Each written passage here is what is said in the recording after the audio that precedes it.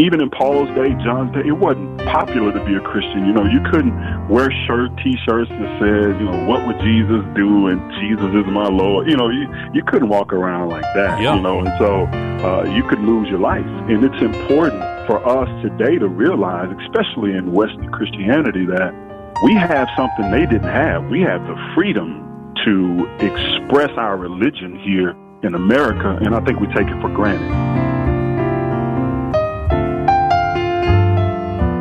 Can you pass the test of being a genuine Jesus pursuer? Let's give kind of a definition here as we start our program today here on Mid-South Viewpoint.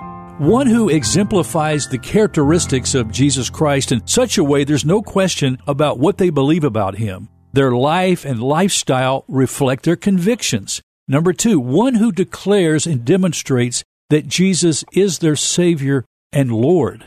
3, one who is a disciple of Jesus and makes disciples of Jesus. Today, our guest is Dr. Mondonico Williams. He just released a book called Genuine Jesus Pursuer, Becoming a True Follower of Jesus Christ. We're going to talk about the book and provide details for a book signing here in Memphis this Saturday at the Crescent Club. But first, let's welcome Dr. Mondonico Williams. Mondonico, how are you doing, my dear brother, in Florida, Brother, Sunshine State? Yes, sir. All is well. It's beautiful and sunny down here in Florida, and the sky is blue with some clouds, and we're just doing well. Just excited to be alive and to be able to share what God has given me with the world. Well, congratulations on the release of his brand new book, Genuine Jesus Pursuer, Becoming a True Follower of Jesus Christ. I think it was just released within days. Well, I actually released it December 4th, like a soft release. The real official release, since you are a hometown Memphian, when you come to town, to me, that'll be the official release. Exactly. And which is what's going to happen on this weekend. You're coming this Easter weekend. You'll be in Memphis Saturday. Want to get some details about the book signing. But before we do, and we talk more about the book, let's just talk about you growing up in Memphis. Where in town did you grow up? Where did you go to high school? So I grew up in Whitehaven, and the Lord blessed my mom, and we were able to move to Hickory Hill, which at that time was the county. I did elementary school in Whitehaven, and I did high school at Kirby High School. So I came out of the class of 1995, so long ago, Kirby High School. So yeah, I grew up in Whitehaven, but kind of moved out to the suburbs of the county. You went on to get your Bachelor of Arts at the University of Memphis and continued with education at Mid-America Seminary, and you did your doctoral work at New Orleans Baptist Theological Seminary.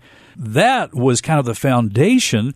And then I think when you and I first met, Mondonico, was about the time you were about to plant a church called Pursuit. Yes, that was 10 years ago, actually. Has it been that long ago? Yeah, it was 2011. One of the first interviews we had was about the church. It was 11 years ago, and that church is still, by the grace of God, going forth. We changed the name to Unashamed Church when we finally got a permanent space, but it was about 11 years ago when we actually first interviewed. So, yeah, that church is still going. It's healthy. God is blessing. Well, you married the love of your life, your high school sweetheart, Latasha, back in 1998. What attracted you originally to Latasha? Her beauty, man. I'm not going to tell you anything spiritual because I didn't know anything spiritual about her at the time. All I know is she was fine. Met her my junior year in high school. My sophomore year, I thought I was smart. I took geometry and algebra 2 at the same time. And by God's grace and his sovereignty, I failed algebra 2. And so we rekindled our friendship. Second period was Spanish, and fourth period was algebra 2. She was a new girl in school and beautiful to me. Never thought she would marry me or I was good enough to marry her, but by God's grace, we've been together 27 years. Congratulations. That is beautiful. And God's blessed you with 2 daughters and a son. Yes. 2 daughters and a son. I got one. We've been married 23 years. We've been together 27. We got an 18-year-old. Her birthday is Monday, the 29th. So she's graduating from high school, and we're looking at colleges. And that's another trusting God, make sure we make the right decisions and the right choices on that. And, we've trained her and discipled her and taught her what it means to follow Christ. And so now we get to see how well our training went. See the fruits of that. We're going to see the fruits. So we're praying and, asking God to hold to his word. We've trained, we've done what we're supposed to do. Now it's up to the Holy Spirit and her allowing the Holy Spirit to lead and guide her. Our son is a sophomore, and he may be able to he's able to graduate early next year. Okay. And our youngest is 11, so she's getting ready to go to middle school. They've been enjoying this e-learning. Down here in Florida, we have two options. We have, in-person or e-learning. And so all of our kids are on e-learning. The oldest was in school, but she was like, Dad, I can't take it. Let's go back to e-learning. It's just too much with these masks and people getting coronavirus. And then they do a good job down here in the schools. But, if somebody get it in your class, you got to quarantine. Yeah. It's been a rough senior year for her, but she's never experienced a senior year. So it's something definitely to go down in the history books. Oh, my. It's been an adjustment for all of us in so many different ways. You're right. Well, you dedicate the book to your wife, Latasha, which I think is appropriate to be able to do that. I want to start, Mondonico, by talking about this verse in 2 Corinthians 13:5, where the Apostle Paul wrote to the church in Corinth, examine yourselves to see whether you are in the faith. Test yourselves, or do you not realize this about yourselves, that Jesus Christ is in you, unless indeed you fail to meet the test. How does one examine their self? Do we check the church records for attendance, giving, and service activity? I think that's the worst record to check, because if you look historically at the church records as far as membership, most people that are members of church probably shouldn't be biblical members. In order to be a member of a church, you need to be regenerated, born again. This book was really written based off what John says in 1 John. Basically, he's writing to believers. Paul had planted this church in Ephesus, and he's writing to these people in Ephesus. And John is basically telling them, look, this is how you're supposed to live. It's funny. People think that if we go to church, if we do all of these things, it's more than that. It's more than a church attendance. It's more than giving and all of these things that we're told. I guess one of the most interesting texts to me in the Bible is Matthew chapter 7. One of the things that, even as a preacher, that draws me closer to examining my own heart and myself is what Jesus says in Matthew chapter 7, verse 22, where he says, on that day, many will say to me, Lord, Lord, did not we prophesy in your name and cast out demons in your name, and do mighty works in your name? And Jesus says this in verse 23, I will then declare to them, I never knew you. Depart from me, you workers of lawlessness. But I think one of the things that help us understand how, if we are truly following Christ, is what Jesus says in verse 21 of chapter 7. He says, not everyone who says to me, Lord, Lord, will enter to the kingdom of heaven, but he who does the will of the Father. Well, how do you do the will? Well, you got to read his word, study his word. And I think a pastor, preacher, a disciple, those are important in examining your heart and examining the scriptures to see exactly what your life is, it lining up to the scriptures. And so I love what Paul says to the Ephesian elders in Acts 20, examine your heart, or pay careful attention to their hearts. And then he says he wants them to pay attention to the sheep that God himself had purchased with his own blood. And so I think looking at your heart, because we know when we're not walking, especially if you've been in church or you've been saved, the Holy Spirit will convict you when you're not doing right. He will let you know when you're off. And I think it's us paying attention to what Jesus says. The Holy Spirit will, bring those things back to our remembrance. He'll convict us of sin. So I think it's yielding to what the Holy Spirit is leading us to. I think one of the problems we have, and I talk about this in the book, there are a lot of what I call pseudo-Christians, people that resemble or imitate. Before we go there, I want to go back to something else. When you mentioned the reference to Ephesians, I think there's some parallels that we could maybe draw into today's world to that time in Ephesus when Paul was writing these words, especially when it comes to the world of idolatry, because in Paul's day, when he wrote to the church there, it wasn't an easy time to live out one's Christian faith. There was no nominal Christianity. I mean, if you were going to stand for Christ, you were going to make a bold stand, or you would really make no stand. Right. And that's important, because one of the things Paul also in Acts 20, what he tells the Ephesian elders, he says, listen, not only protect yourselves, your heart, and the sheep, because the reason I want you to do that is because there's going to be some fierce wolves that, he doesn't say they're going to come from without, they're going to come from within.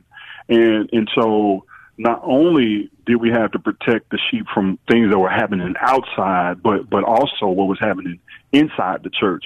And even in Paul's day, John's day, it wasn't popular to be a Christian. You couldn't wear T-shirts that says, what would Jesus do? And Jesus is my Lord. You couldn't walk around like that, yeah. And so you could lose your life. And it's important for us today to realize, especially in Western Christianity, that we have something they didn't have. We have the freedom to express our religion here in America, and I think we take it for granted. We do take it for granted, and I think it's sad that when you talk about these false prophets and these false teaching that has seeped into our churches, Mondonico, how have we allowed this to filter into our church leadership roles today? I think one of the things that has happened is, if you can preach good, I was looking at a documentary TV show, and it was about a famous singer. That singer's dad was a pastor, but the way they portrayed his life was so disappointing to me. And the guy could really preach. Here's the deception. People think false prophets and false teaching is Jesus is saying Jesus is not Lord, or Jesus is not God, or things that are obvious. But yeah. We don't think about that guy that can preach Jesus but not live Jesus. Right. That can have the knowledge of the word but deny the power. We don't think about the guy that lies and cheats and steals. We know about the guy that may be sleeping around or stealing money or pornography and all of these things. And sometimes people can get trapped in those things, but I'm saying habitual sin. I'm saying like you're parking there, you're waving the white flag, you continue in sin. And, when we talk about continuing in sin, in Romans 6, Paul says, shall we continue in sin? The grace abound. God forbids us to do that. And so we're not talking about making a mistake. We're talking about guys that continue to do it. And I think because they do it so long and people are not aware of what the scriptures calls for, they don't even know themselves. People yes. are biblically illiterate. It's like biblically famished as it relates to understanding God's word. Their minds are not renewed to the fact there has to be change in your life, and because somebody can preach or they can explain a text, or in churches I grew up in, they can hoop, they can carry a tune, I think people miss the true essence of Christ. Yes. is dying to yourself. You right. know what I mean? It's living sacrificially. It's beating your flesh, as Paul says. I beat my body unless I preach to you and myself be a castaway.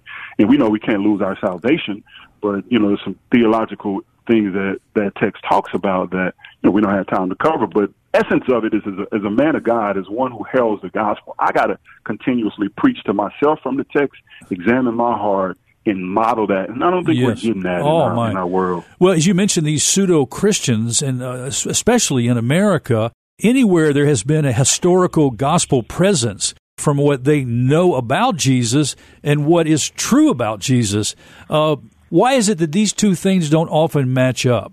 Well, I think anywhere that you've had a historical presence of the gospel, if it's not modeled right, you can at some point drop the ball. I mean, we see this kind of pattern of behavior with the Israelites. They do right, a generation will walk with God, and somebody would drop the ball, not disciple, not tell them, and they get evil. Then God allow them to go into some kind of punishment or captivity, and then they would repent. And I think what happens is we get the wrong models, and so people imitate Jesus for whatever, maybe it's for the fortune and the fame, but the problem is you become what you behold. Yes. And if you're in the church and your pastor is not preaching the full gospel, the whole counsel, and you may not know, how to really walk. And most people are too lazy to read the Bible. One of the things I've done is I started reading the Bible years ago through and through. I tell you, if you just do that, there's a lot of things the Holy Spirit can convict you on, and I don't think that people really take time to examine the scriptures. And, in church, what has happened is we say, pastors have said this for years, hey, why don't you tell your friends to come here? So basically, the only way you can learn about Jesus, the only way you can come to the knowledge of Jesus, even get saved, is become our church. No, why don't I train you? Because that's what, Ephesians talks about equipping the saints and training them for the ministry. That's the pastor's job, to equip the saints to go out. So if we teach our people how to study the word, how to pray, how to do those disciplines, and teach them how to disciple people, I think people will become true Christians. And I think that's where we're dropping the ball. I think it's a discipleship issue. Yeah. And so you have these you have these pseudo-Christians who are not genuine Jesus pursuers, and they're fake, and they're phony, and they just get in and they go with the crowd, and it's very dangerous. Yes. It's dangerous for the church, and it's dangerous for not only the church, but it's for themselves, because if they die and they find out they really weren't Jesus pursuers, the consequences are eternally separated. Yes. Well, Mondonico, something else that you talk about in the book, and I think it's important that we talk about this for a moment, and that is important for us to know who we're following. As you say in the book, Jesus didn't magically appear on earth when he was born to Mary. He existed in the very beginning. He pre-existed. Jesus did not become God. He has always been God. Can you help us understand a little bit more about this? Yeah, so I was listening again. I was looking at this TV series on this particular singer and their father, and he kept saying this as they showed clips of him preaching. When God created Jesus, and I'm saying, here's a guy packing the house out that did not have a fundamental understanding that Jesus was not created. He was not created. In Colossians 1:15, the Bible says he's the image of the invisible God, the firstborn of creation. And I go into kind of detail, which is kind of heavy theological, some heavy theology, but in simple terms, that Greek word refers to time and not status. So it's not like, because I'm the firstborn of my mom's 3 sons, my mom and dad, I'm the firstborn. That's not what it talks about when it talks about Jesus. It's not talking that he's the firstborn, like physically, but it has to do with place and status. And so, the text teaches us in Colossians that, he's the preeminent, so he's second to none. And so when Mary had Jesus, he wasn't just born then. The Bible says in the beginning in John 1:1 was the Word was God, and the Word was with God. And so Jesus is God. He existed eternally with God. And I like to say it like this, when Jesus came to the earth, it was just God in the flesh who borrowed Mary's body, had the Holy Spirit put him in there, and he was born 100% man, but also he was 100% God. And so he didn't lose any of those attributes as God, but he was also a man and with no mixture. And so it's important for people to understand and read the text, especially like I said, John 1:1-3, where it teaches that Jesus was there. Even in Genesis 1:26, where God says, let us make man in our image, So there's plenty of scriptures that talk about Jesus pre-existing and not just being born. And I think that's one of the fundamentals of the faith that we must understand once you are, a believer. And I wrote this book so that people that did not believe would believe. Yes. And kind of understand, who we're following. So we're not just following a man, we're following the man who was also God. And no one has ever been man and God at the same time, other than Jesus. Well spoken, Mondonico. Very well spoken. Well, I remember the late Adrian Rogers referring to cafeteria Christianity as those who say, I have Christ as my Savior, but no Lordship today. Thank you. What's the problem of people wanting Jesus as their Savior, but not as Lord of their lives. And in reference to Adrian Rogers, he wasn't condoning that. He was saying that's a problem. Yeah, it's a serious problem. Jesus is not a Christianity, coming to Christ is not like a buffet. I was on Facebook, a classmate of mine said he had a problem with a scripture in, I think it was 1 Corinthians, and he's like, this is my problem with the Bible. And what I had to explain to him is, you don't have a problem with the Bible. You have a problem in the way in which man has interpreted it. And the problem with so many people is we'll take Jesus as our get out of hell free card. I accepted him as my savior, so now I don't go to hell, but I don't want him as my boss. Like, you can't have Jesus as your get out of hell free card and he not boss you around. You know, like, you can't come to my job, or we can't go out to FedEx and be like, hey, we want to check, but we don't want to do any work, or we don't want to do what the boss tells us. That don't fly. They'll send you out the door with it. That's right. I don't even know if they'll send you with a pink slip, but they'll send you out of the door. So you can't. Only in Christianity have we, and this goes back to the false teachings, we've made people think that Jesus, you can come down and you can repeat a prayer and Jesus don't have to be the Lord of your life, but Jesus has to be the Lord, which means he's the boss of you. He's controlling you. So you're no longer on the throne. Jesus is on the throne. And, it's important that, we mature to those, to that understanding that Jesus does not want to just be our Savior. He wants to be our Savior and our Lord. He wants to bring us back to God, and he wants to tell us how we should live our lives. And so he says, if you don't take your cross up, if you don't bear your cross, you can't reign with me. You can't be a Christian if you don't carry your cross. And so carrying your cross means work. And I'm not talking about work salvation. I'm saying working against your flesh, because when Jesus is your Lord, there's some things that my flesh want to do that I just can't do. You know, there are some places that I want to go that my flesh want to go, that as Jesus being my Lord, I just can't go. Those are some things that my flesh want to do that as Jesus is my Lord, I just can't allow my flesh to do. And so it's so important that he's not only your Savior, he not only brings you back to God, but he also controls us. And I think that's one of the things we're missing. Jesus has to control us. He has to control us. Mondonico, that's so true. Well, there's so much more in the book. You're going to have to get a copy to get the complete picture. Mondonico, you talk about the healthy balance between too much and too little confidence as it relates to our relationship with God. I love the stories you share about the Brazilian elections in 80 and the 1912 sinking of the Titanic. You state what genuine Jesus pursuer, the confidence that they should have being grounded in God's character, how important testimonies are in our life as Jesus pursuers. We don't have a lot of time. The time is slipping away. But in school, you were often bullied for being taller than your classmates. And your mom was a wise woman, and she told you when you'd come home from school and say, hey, Mom, they're talking about me, about my height. And she would always say, son, the best advertisement is free advertisement. Yeah. Now, what did you ultimately learn that your mom was trying to teach you about that? Well, what she was saying is when people talk about you, basically what you're doing is getting free advertisement. I didn't understand that. I was like, Mom, this ain't a Frosted Flake commercial. I'm not looking for something philosophical. Tell me how to beat these guys up. And so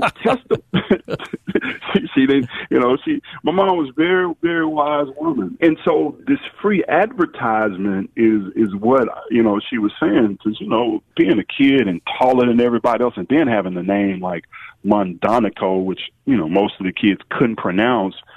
People knew Mondonico because, people were talking about the tall kid, the one that's supposed to be in the fourth grade, or, he's in the second grade, but it wasn't true. And so I think if we give Jesus that kind of advertisement from our testimony, it's and I talk about this in the book about how when Jesus really changed your life, and we see this in an example of the Samaritan woman, when Jesus really changes your life, it's hard not to talk about him. It's hard not to. Apple don't have to do many commercials on iPhones. People sell those for them. Yes. And there's a lot of things. I was talking to a guy. He told me he worked at a Lexus dealership, and I was like, man, that must be interesting. He said, yeah, man, they sell themselves. Because people see and they talk about the longevity of that car and how the maintenance, if you keep the maintenance, how you can run them into the ground, and, you can run them forever. And so I think it's important for us to share our testimony, because in sharing, it reminds us of what Jesus did for us. It reminds us who's Savior Lord, but it also helps other people understand what Jesus did in our life before we knew him, and how being a part of the family of God has been a blessing to us. The book is called Genuine Jesus Pursuer, Becoming a True Follower of Jesus Christ by Dr. Mondonico Williams. Mondonico, how can listeners get a copy of your book? Now, you're going to be this Saturday at the Crescent Club for a book signing, I believe. I'm going to be at the Crescent Club on the 9th floor, 6075 Poplar Avenue, from 11 a.m. to 1 p.m. I realize we are still in the middle of the pandemic. If wearing a mask is the comfortable thing for you, please do. I just ask people to think about others more than yourself, and we'll leave it at that. But we'll be there to take pictures. We'll sign the books. Every book that is purchased that day, we'll sign them. We'll take pictures. You can also get an autographed copy on my website at Mondonico Williams. That's MondonicoWilliams.com.